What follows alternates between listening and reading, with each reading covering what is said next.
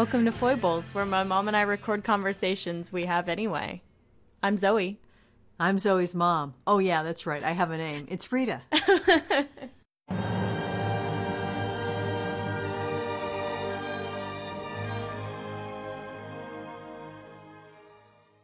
Hello, dear listeners and lovely, lovely readers.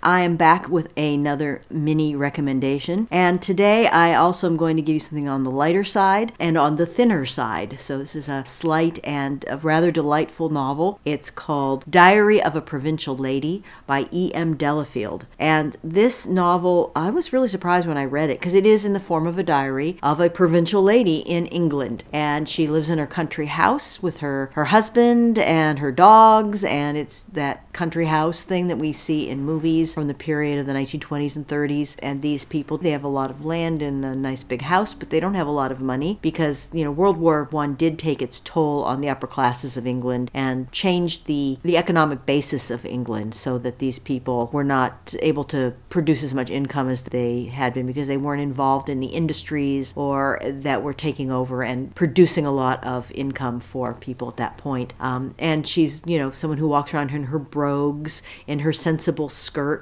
inspecting drains, and the drains aren't working. There's a lot about drains in this book, but it's done with such wit and so funny, and her wry take on the husband and so forth. It's very, very funny and delightful. And I was surprised as I was thinking about recommending this to you. I looked up E.M. Delafield because I didn't really know anything about her, and she's really quite an interesting person. Oh, first of all, I should say that this book was published in 1930, so that will give you a sense of where we are in the landscape of literature. So it is between the wars. And the author, E.M. Delafield, her actual name was, this is a very interesting name, Edme, E-D-M-E-E, it's spelled, so it looks like it's French, Edme Elizabeth Monica Dashwood.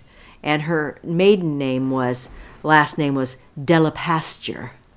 I know, exactly. And she, during her life, lived not only in England, she lived in Singapore and Malaysia. So this was certainly at the time when British colonialism was still going on, and they still had the empire, and men were posted out to these various colonial outposts, and of course they took their wives and family with them. And so she was married to Arthur Paul Dashwood, which is why she is named Dashwood. And she was just very interesting because I just thought this was weird. In 1911, she decided that she would enter a French religious order in Belgium.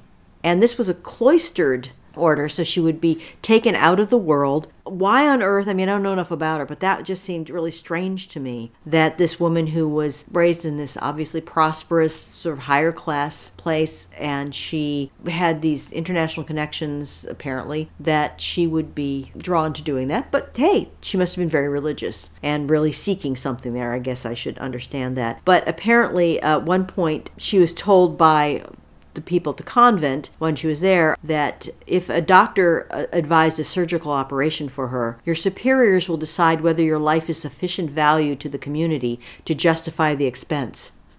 If not, you will either get better without the operation or die. In either case, you will be doing the will of God, and nothing else matters. I think that kind of turned her off, that story.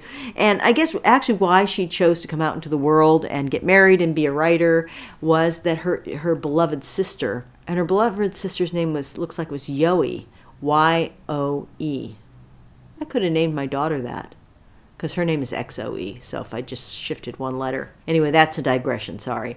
Her beloved sister was going to enter a convent as well, a different convent where she would be enclosed, and they would never see each other again. And she said she could not bear the thought of that, and being apart from her sister and being out of the world in that way. So she finally did see what you're supposed to see while you're a postulate is this life for me, and do I have the vocation to become a religious life? And she didn't. So she came out, she got married, she wrote this fantastic book, very funny, very light, so witty, and she wrote many other books after that, but this is her best. And this is the one I think people don't remember anymore and don't realize is out there. So it's a little gem for you. You can still get a copy of it. Dip into it. You'll be delighted. It will refresh you because it is so light and dry and so full of wit. So that is the story of Diary of a Provincial Lady. I have it on my shelf. I keep it. It's not one that I have given away because I know that I'm going to read it again sometime.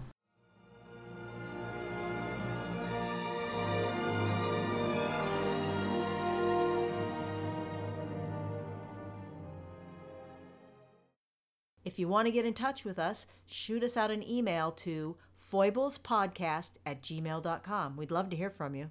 Thanks for listening.